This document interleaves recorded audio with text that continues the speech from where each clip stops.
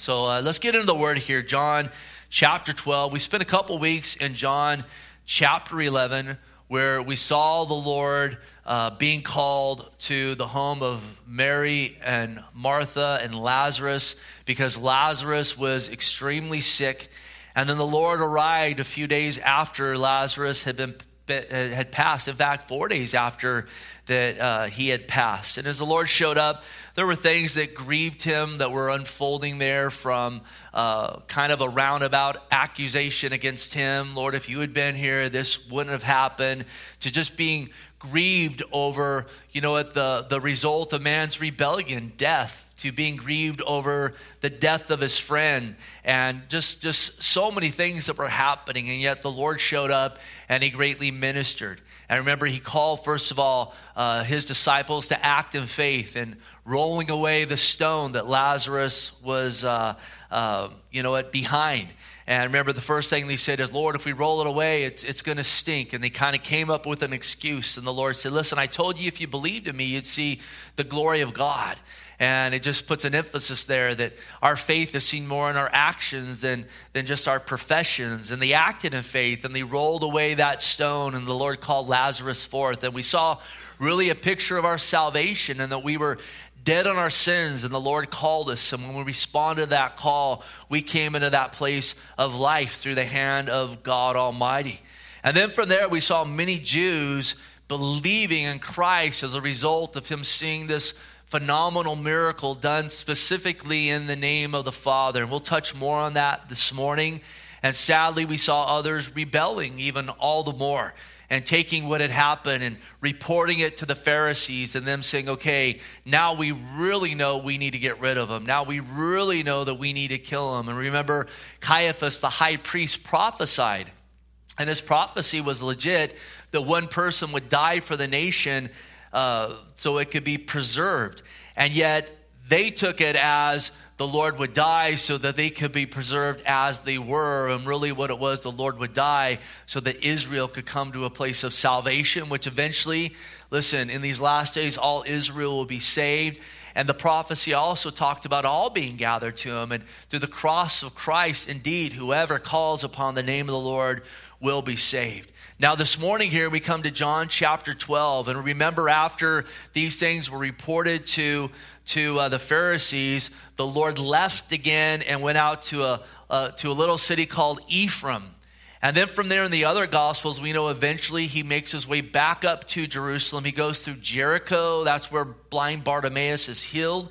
And he's going with the groups going to Jerusalem to celebrate Passover. But before he goes into Jerusalem to celebrate Passover, 6 days before, he goes to the house of Simon the leper. We'll talk a little bit about him. And that's where they put on this supper for the Lord, that Mary's at, and Martha's at, that Lazarus is at, and Simon the leper is at. And we'll see this morning Mary taking a jar of very costly oil and breaking it upon the Lord's feet and anointing his feet with her hair. From the other Gospels, we see that his whole body was anointed by this fragrance, by this perfume. And then in the midst of this, we see Judas not only criticizing Mary, but Jesus as well.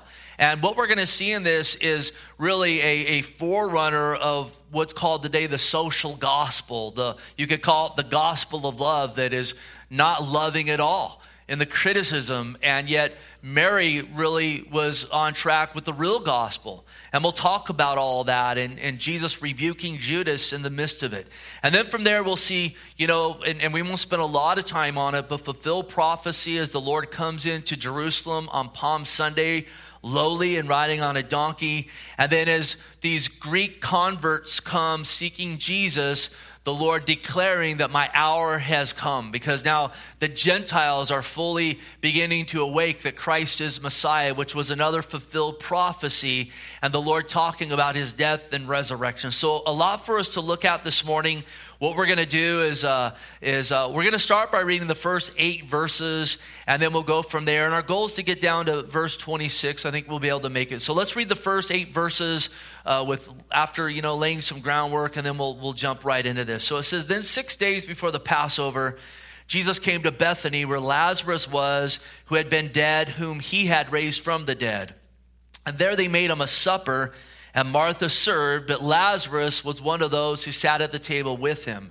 Then Mary took a pound of very costly oil of spikenard, anointed the feet of Jesus, and wiped his feet with her hair. And the house was filled with the fragrance of the oil.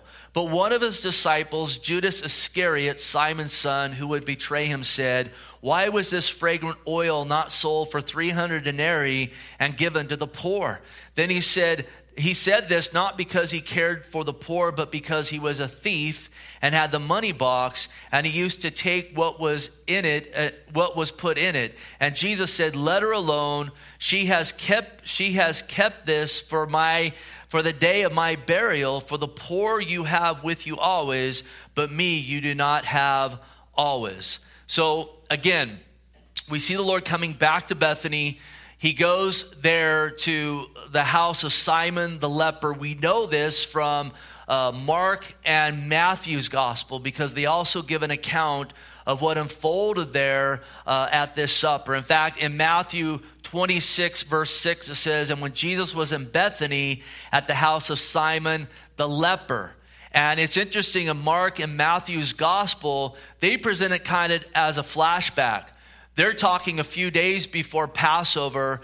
They're at that point where Jesus is about to be arrested by the Jews. And they say, by the way, at an earlier time, a few days later or earlier, when Jesus came in, these things unfolded. They also go into a little more detail how after this happened, after the Lord then corrected Judas, he ran off to make a deal with the Pharisees to sell the Lord out.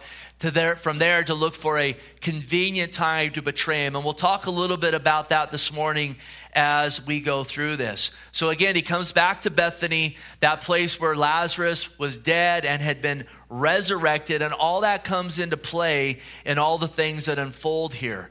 Now, he comes to, again, the house of Simon the leper. We know that from Matthew and Mark's gospel. And so we know Mary's there, Martha's there, Lazarus there, Simon the leper's there, along with other disciples of the Lord and his 12 that, went out from place to place with him.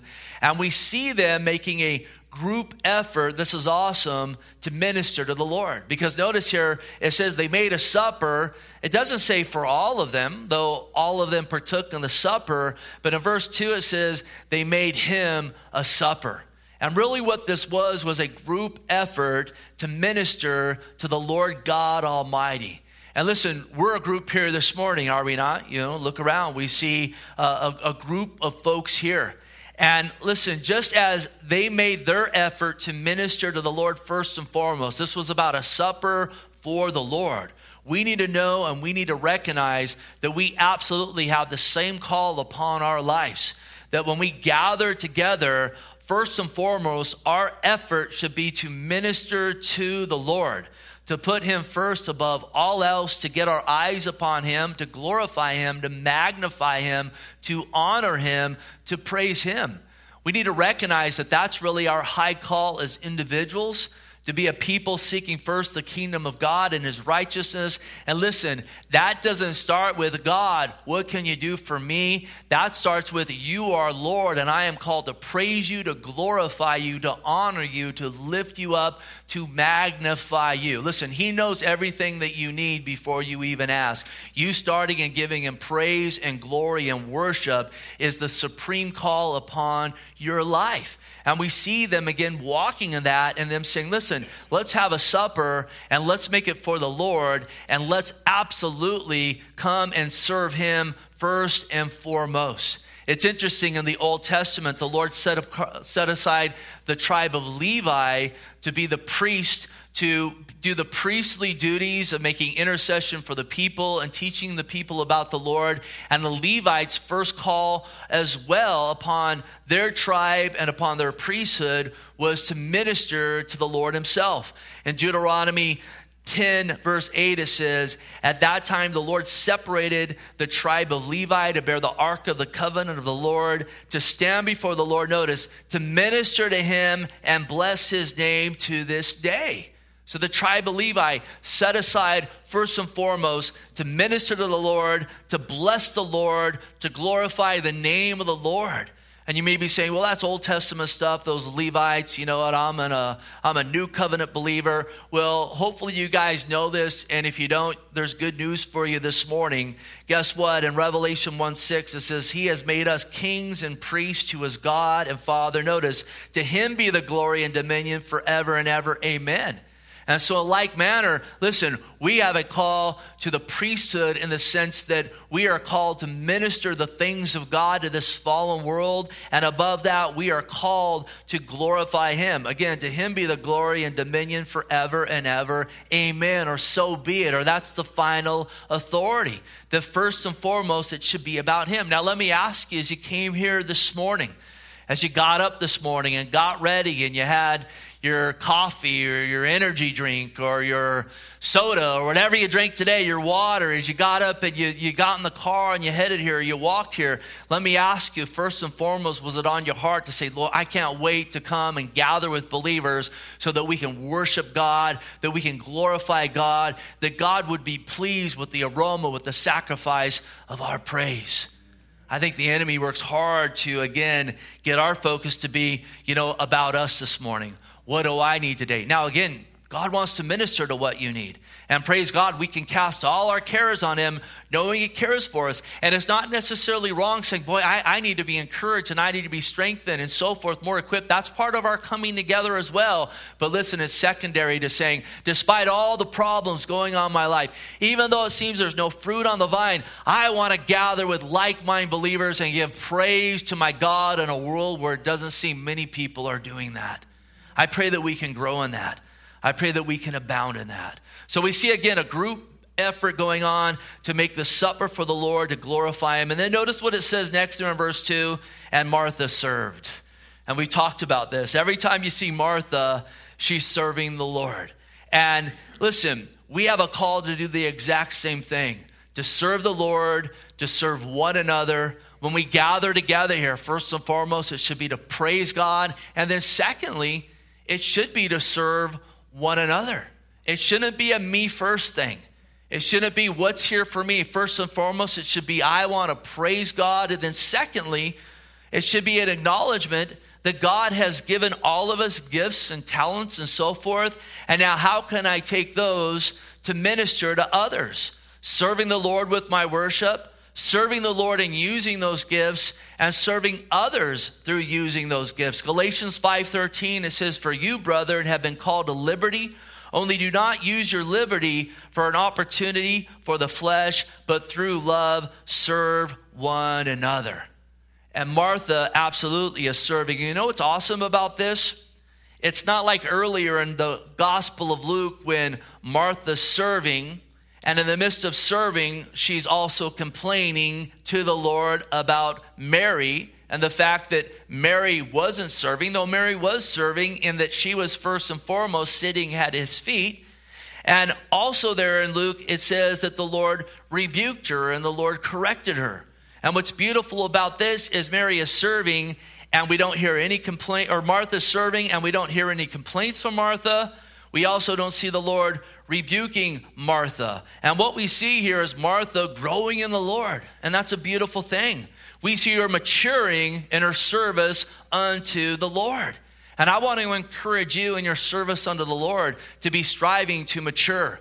Because I think oftentimes what happens when one begins to use their gifts to serve the Lord, they find that there's challenges. They find that everyone is not always receptive of their service. Others complain about it. Others trample it. At times there is, other trials and issues that come up and so forth. And it's easy in that service that starts unto the Lord and to serve others for it then to kind of get twisted and it start becoming about me. And we move to that place where Martha was before, complaining, I'm the only one serving over here, Lord. And then the Lord even wanting to correct us. And unfortunately, sometimes we can harden our heart where we can't even hear that correction. And then that service that once started off good starts to become tainted. Listen, make sure you are growing and you are maturing in your service. It should be less and less about you and more about him and others. It should be more about saying, listen, whether this is appreciated by men or not, I know that the Lord sees these things that I'm doing for his glory and his honor and his praise. And I just think it's awesome that we see Martha growing in maturity when it comes to serving God and others. Notice next it says that Lazarus was one of those who sat at the table with him. We also again know from Mark's gospel and Matthew's gospel, and this is found in Mark 14 and in Matthew 26, if you want to read that later. We also know Simon the leper was at the table. And it wasn't Simon sitting there with leprosy, but it was Simon who once had leprosy, whom the Lord healed, sitting at the table. And many commentators have pointed out over the years, this was Jesus sitting at the table with two of his trophies, so to speak. And that God had done these wonderful miracles in these men's lives. And raising Lazarus from the dead after 4 days behind that tomb. And Simon, a man who was unclean, who in a way was the walking dead, having to go out and live with lepers and cry out, unclean, unclean, everywhere he went. And him coming to the Lord by faith and the Lord touching him and healing him and cleansing him and making his skin baby soft. These were kind of trophies of the Lord. Not anything that they did, but what the Lord had done for them. And listen, this morning, you need to know and you need to understand. Let me ask you right now, is Jesus your Lord? Can you say amen to that? Do you know this morning that you are his trophy as well? You absolutely are. And listen, it's not just a little ribbon that says participant, but it is a mighty trophy unto his glory because of what he has done for you. In that he has saved you, that he has redeemed you.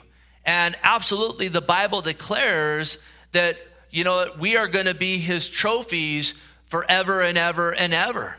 Ephesians 2, 4 through 7, it says, but God, who is rich in mercy, because of his great love with which he loved us. Notice here, this is like Lazarus. Even when we were dead in trespasses, made us alive together with Christ. By grace you have been saved, and raised up together, and made us sit together in the heavenly places in Christ Jesus. Notice verse 7, that in the ages to come, he might show the evidence or the exceedingly riches of grace and his kindness towards us in Christ Jesus.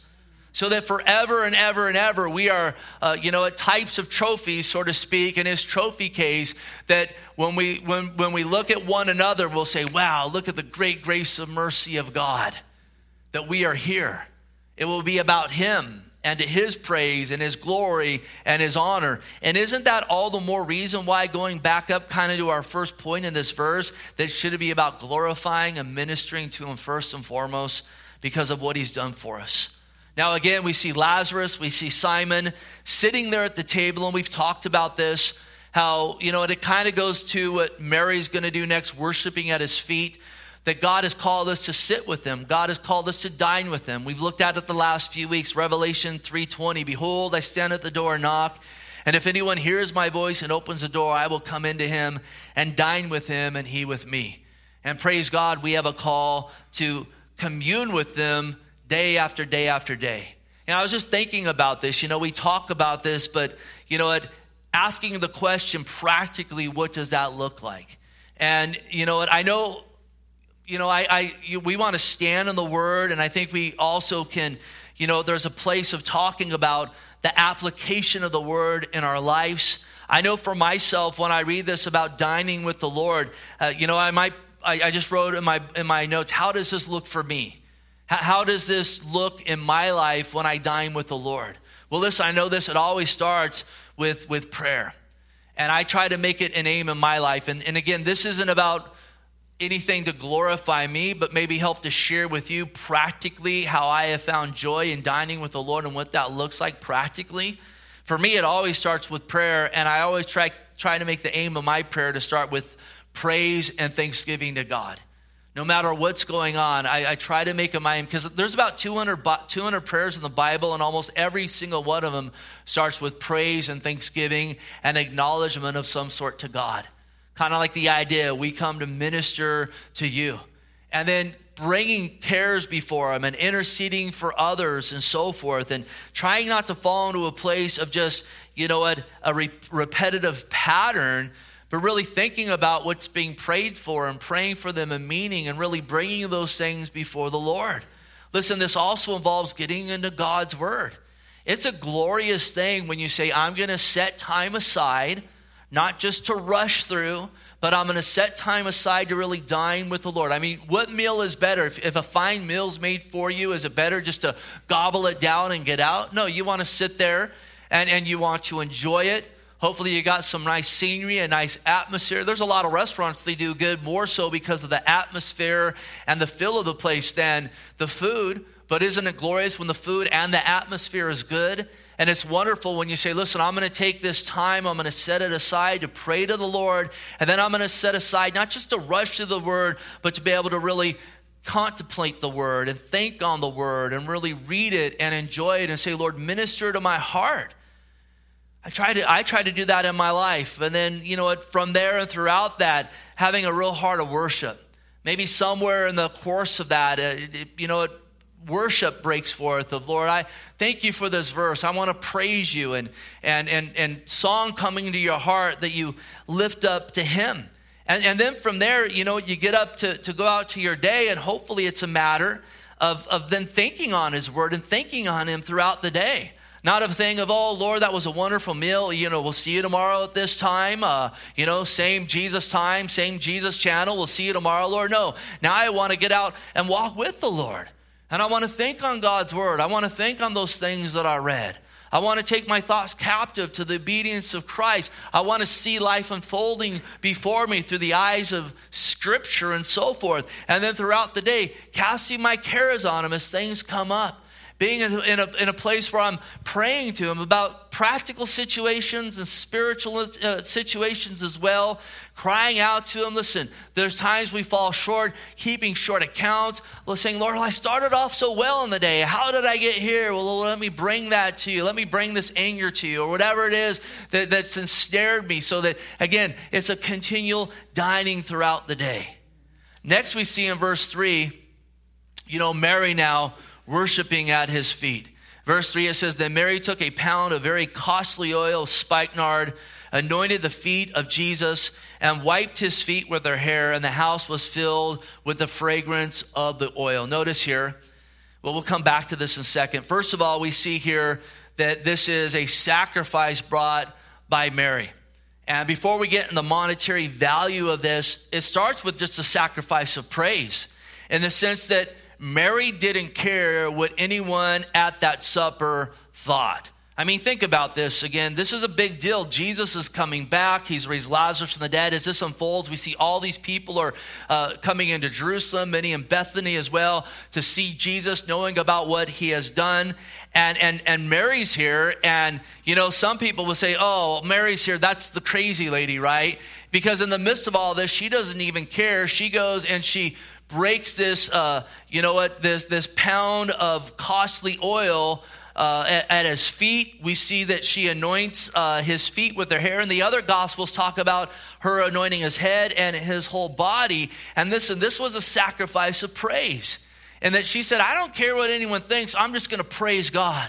I want to glorify God. I want to magnify my Lord. And we got to understand that we are called as well to want to glorify him, to bring sacrifice of praise. And on one side of this, it was the sacrifice of maybe how people viewed her reputation. And it's not to say that we should deliberately try to get weird for Jesus, but it's a thing that, listen, we shouldn't care if we are looked at differently because we actually do praise Jesus, because we glorify his name. Because listen, God's pleased with that kind of worship. He's pleased. This fragrance that filled the room, no doubt, was a fragrant that was sweet to the nostrils of the Lord. Hebrews 13:15 says, Therefore by him let us continually offer the sacrifice of praise to God. That is the fruit of our lips giving thanks to his name. The aroma that comes from that is beautiful. And listen, the aroma of giving thanks and praise to him, practically walking that, oftentimes is that is what is needed to be an agent that would disinfect those foul smells that so easily permeate our lives or even a fellowship or whatever the case would be. This also, though, is a very costly sacrifice. In fact, we'll see Judas here in a second criticizing Mary and Jesus, saying, hey, couldn't this have been sold for 300 denarii? A denarii was a man's wage. A denarii was considered what a man would make for a day. And so if you're wondering how much value did this have, let's just say, we'll just take the cost of $15 an hour. Maybe an average wage times 8 hours a day times 300 days. She just took a pot of spikenard oil, which was from the Himalayas, that was worth $36,000. If you do that math, she cracked the thing open, anointed the Lord's body, anointed his feet with her hair.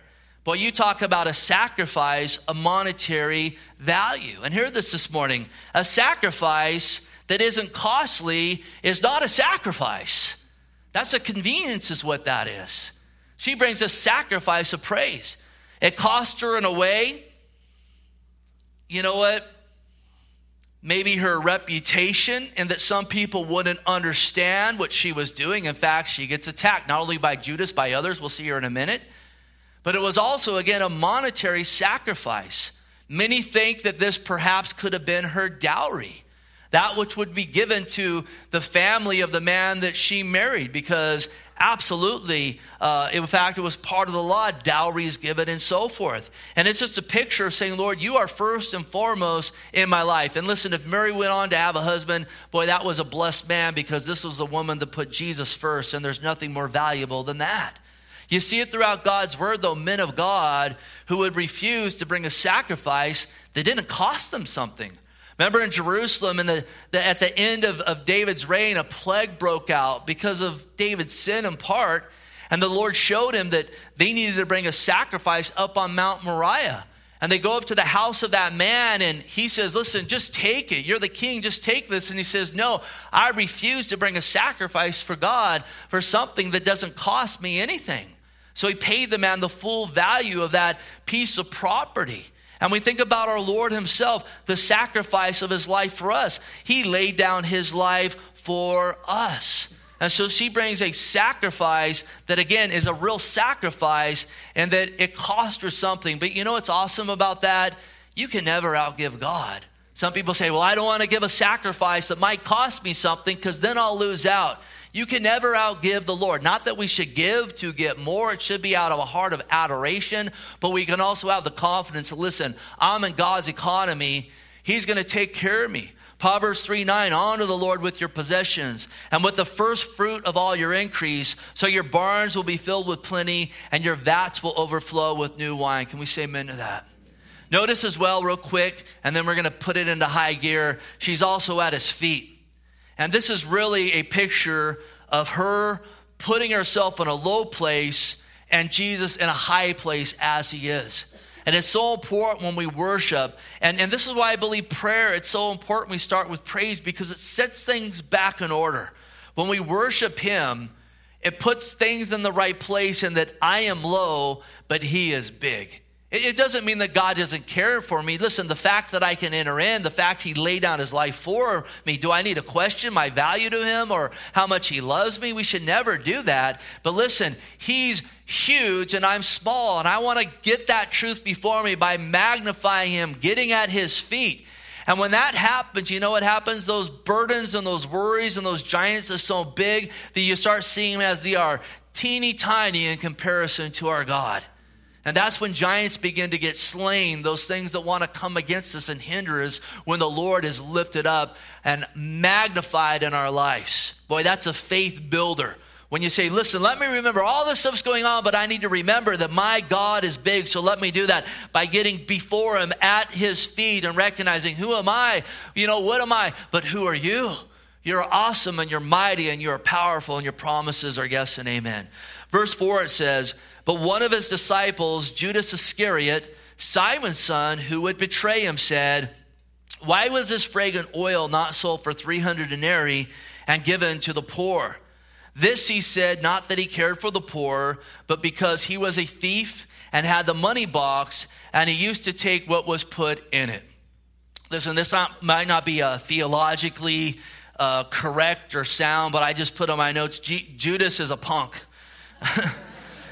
This guy is a willful tool of Satan in the midst of Jesus's inner circle. And it's not that we shouldn't care about him or love him. Jesus at the end even called him friend and longed for him to repent.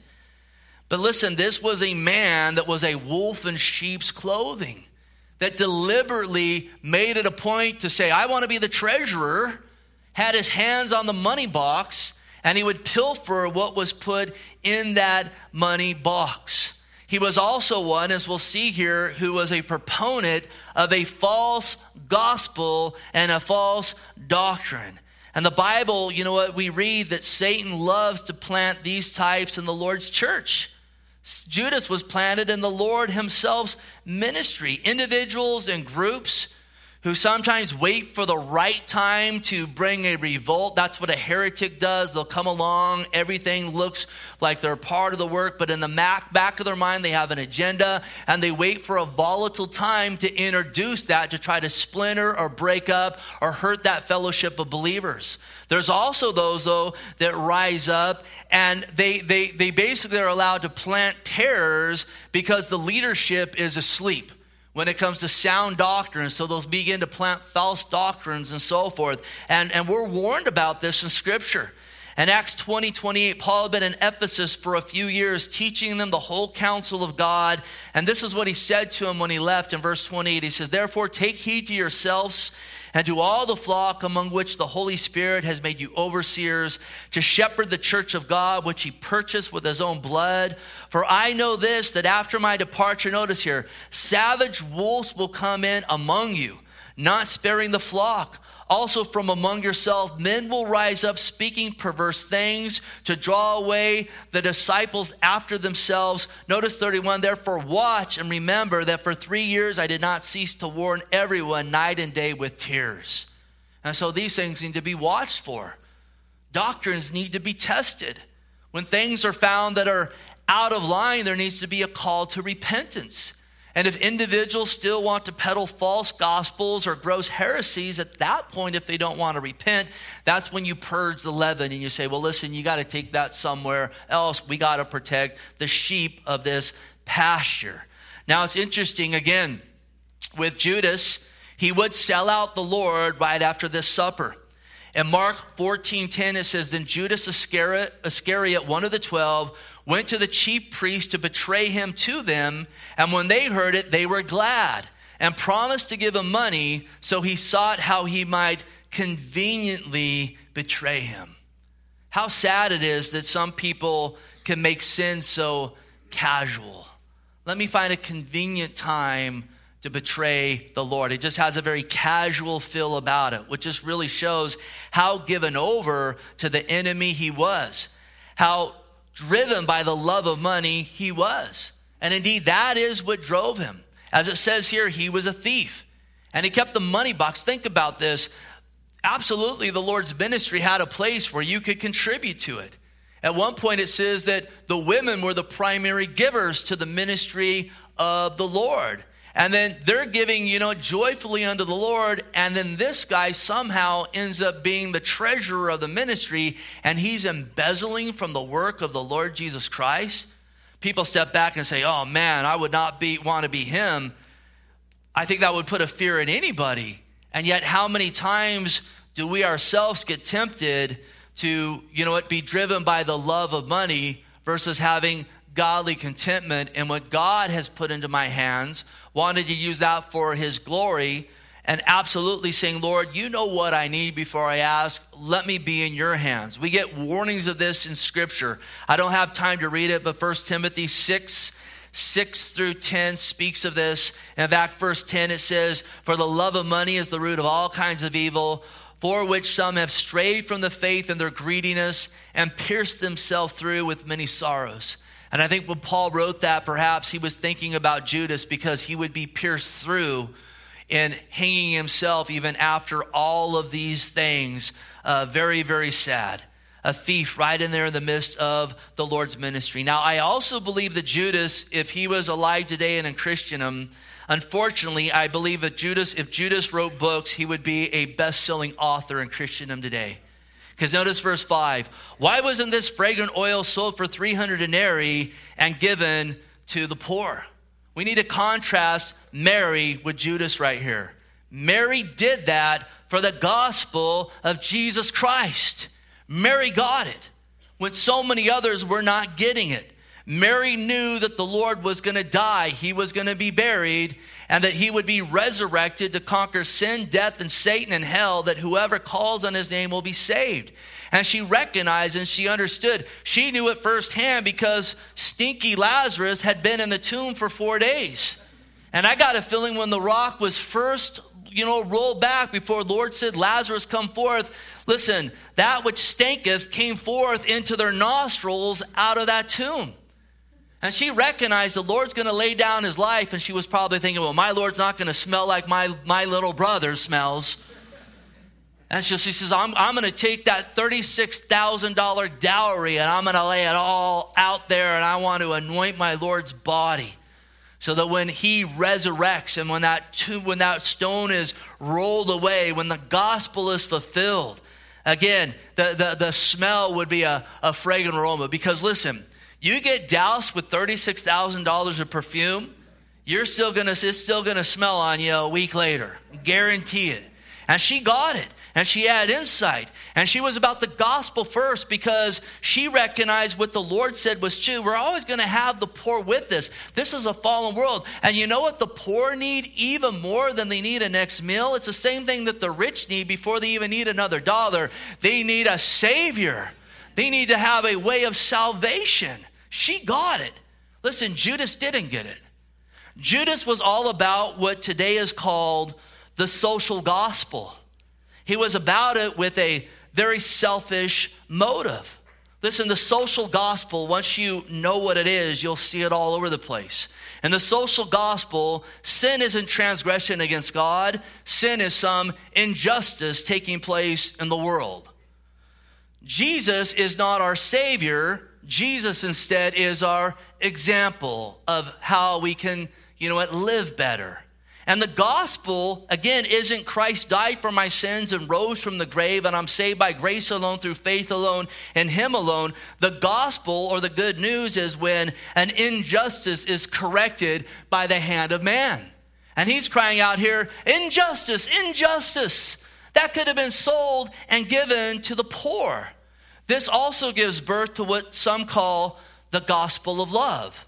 Now listen, the gospel is love, and that God loved us when we were in rebellion. He died on the cross for us. He rose from the grave, and we're saved by grace alone, through faith alone, in him alone.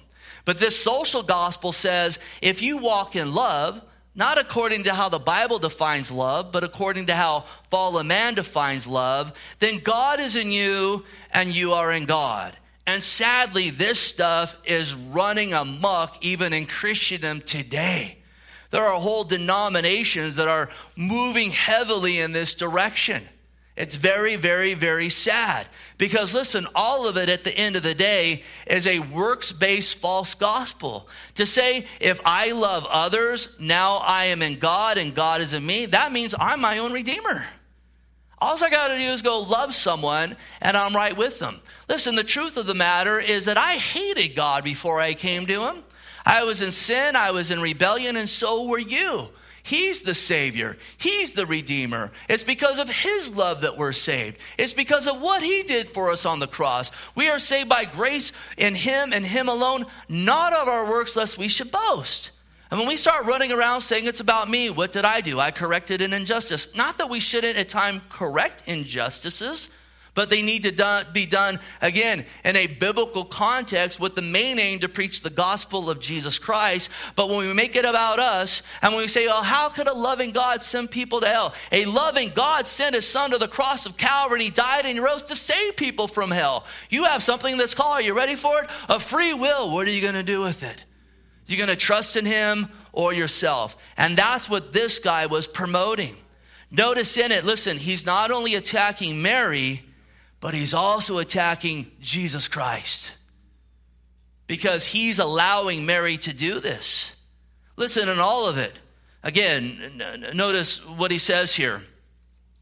Why was this fragrant oil not sold for 300 denarii and given to the poor? Listen, hear this. This was her oil. It wasn't his. She had a right to do with it whatever she wanted. What was that to him? This is what it was to him. Ultimately, he wanted to steal from her. He really wanted to line his own pockets, to look righteous to those around him. But ultimately what he was doing was using the poor.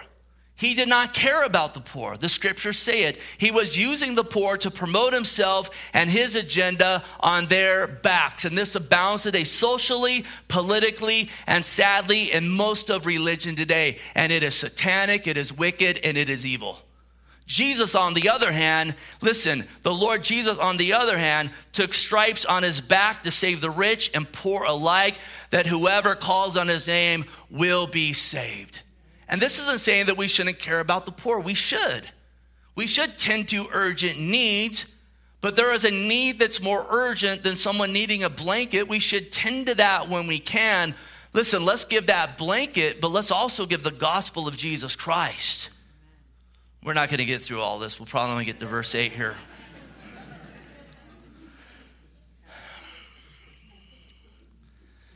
We also see in Matthew and Mark, and this is huge, others joining in with Judas. He's not a lone, wolf here. In fact, in Matthew 26:8, it says, but when his disciples saw, they were indignant, saying, why the waste? This fragrant oil might have been sold for much and given to the poor.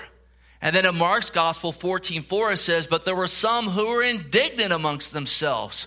Why was this fragrant oil wasted? Wasted. Listen, this fragrant oil had the greatest purpose out of any fragrant oil in the history of the whole stinking world. From Adam to the second coming of Jesus Christ. And they're over here being all indignant and all huffy and puffy. Why was this not sold and given to the poor? They said, why don't you sell your own oil and give it to the poor if you're that concerned about it? Have you ever noticed the people that promote this kind of stuff never actually walk in it themselves?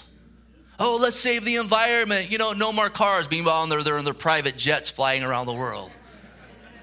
It's total hypocrisy. Oh, let's take from these people who've worked hard and give it to these who haven't worked at all. Meanwhile, they're sitting in their $1 million mansions, not giving a dime to anybody at any time. Why? Because they're like Judas. They have an agenda. They are using these people's back to promote their own power, their own name, so on and so forth. And it's satanic, it's wicked, it's demonic, it's not of God at all. Sadly, listen, in the pressure here, others join in with Judas. He's mentioned by name. Others obviously then join in. Hear this morning. There's a lot of pressure to join into this nonsense. To join into this false social justice gospel versus standing in the true gospel of Jesus Christ. And you know what really changes those situations? It is the gospel of Jesus Christ. People get redeemed when they come to Christ. People get changed when they come to Christ. Situations change when you come to the Lord Jesus Christ. When there's a real spirit of the living God working in the situation. Don't give in to that pressure, amen? Don't bend to it. Don't bow to it. Don't succumb to it.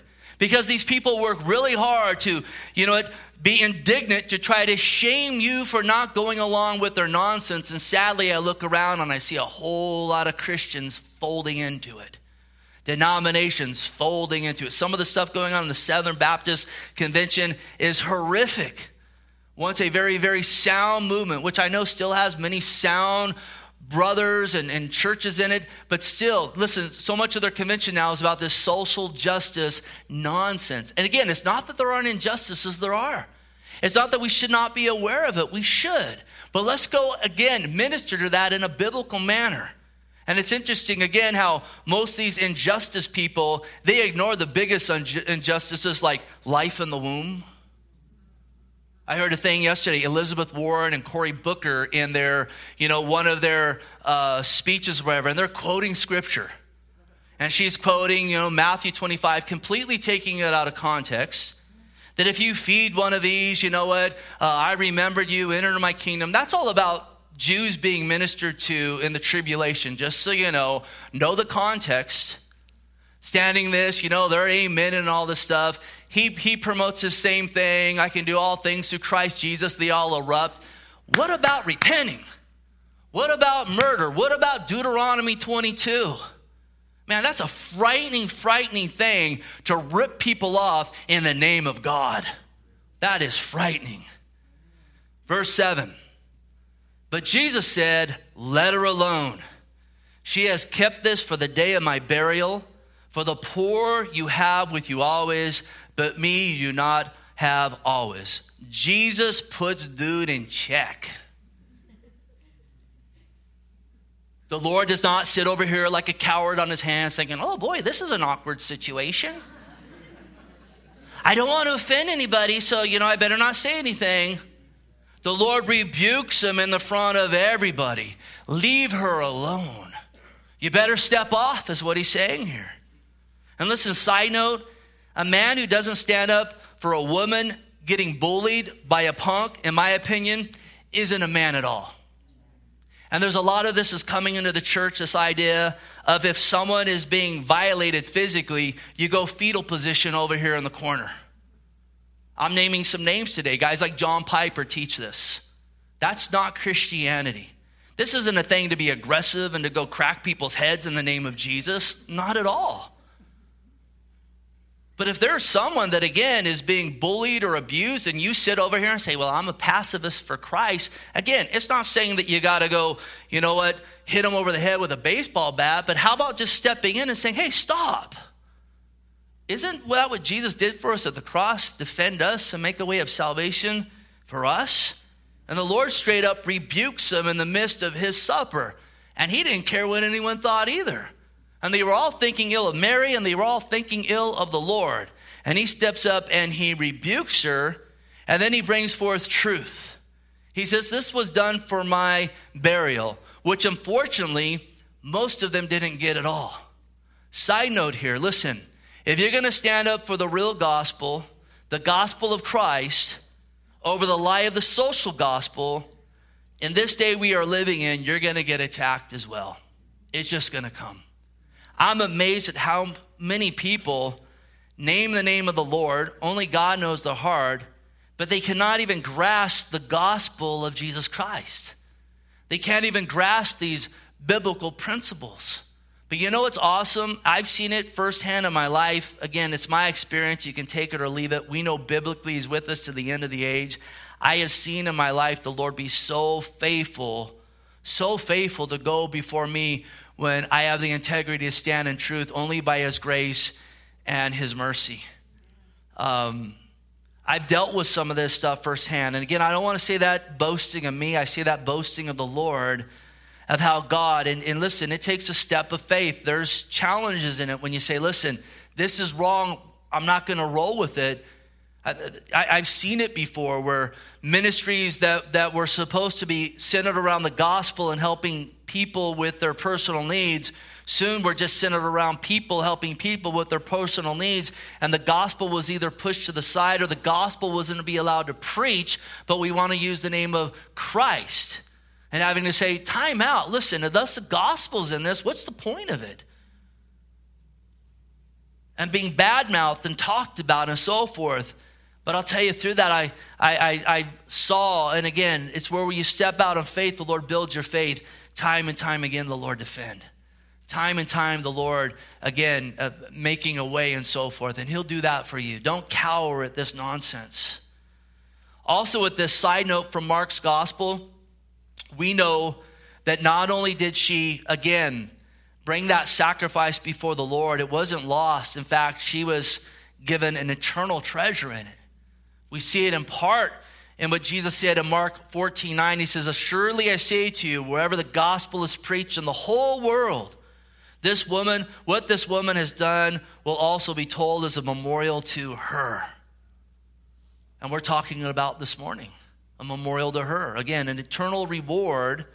This isn't going to stop once we get in glory. This is a crown. And you know what she's going to be able to do with that crown? Put it at the Lord's feet for all of eternity. That's an awesome thing. And then finally here, Jesus quotes Deuteronomy 15:11. Jesus quotes Deuteronomy more than any other Old Testament book. Deuteronomy is quoted in the New Testament more than any Old Testament book. It's quoted over 100 times.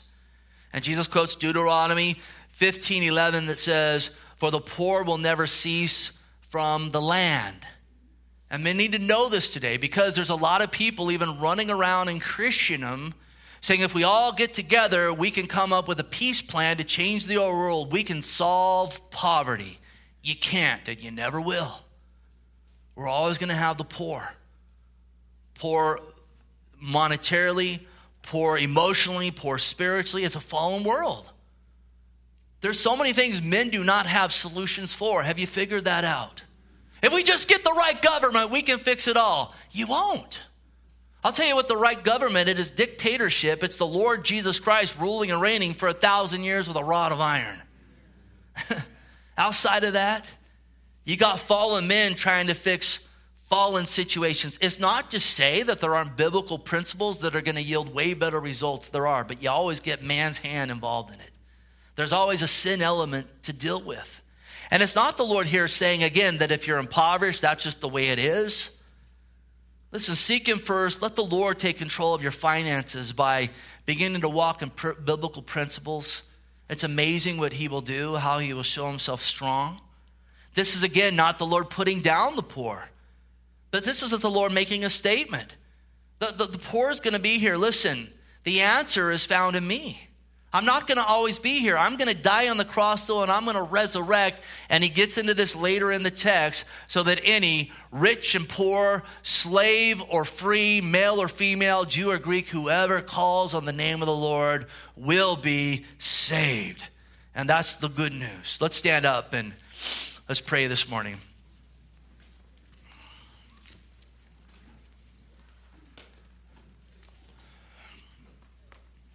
Heavenly Father, we bless you, we glorify you, honor you, God. We just thank you for who you are, Lord.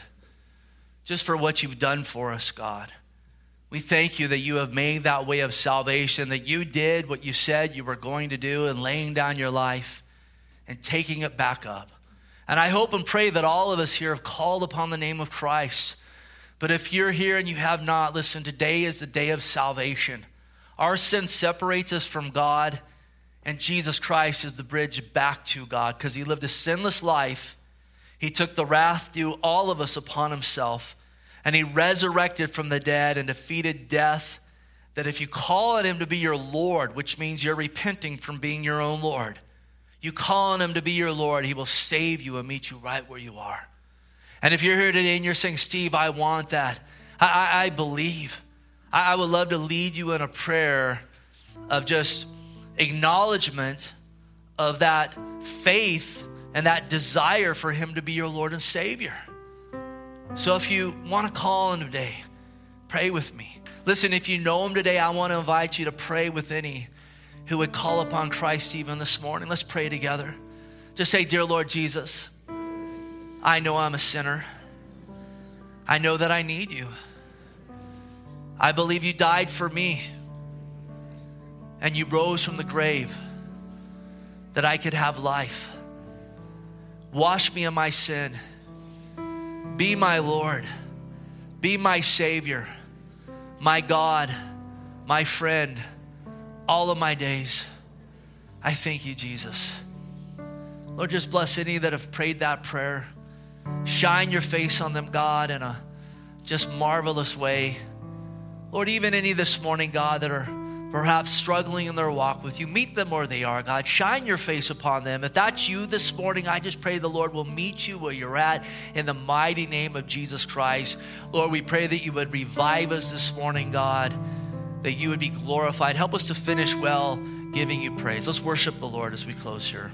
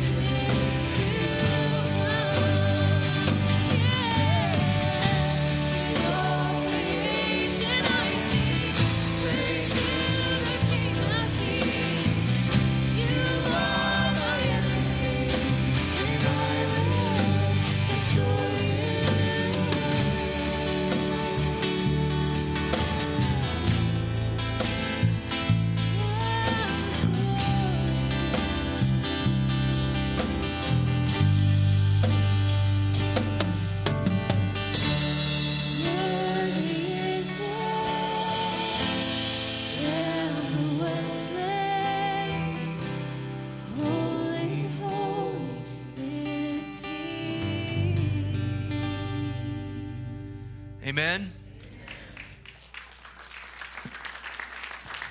Well, I pray the Lord would just bless you and you have a wonderful day in Him. God bless you.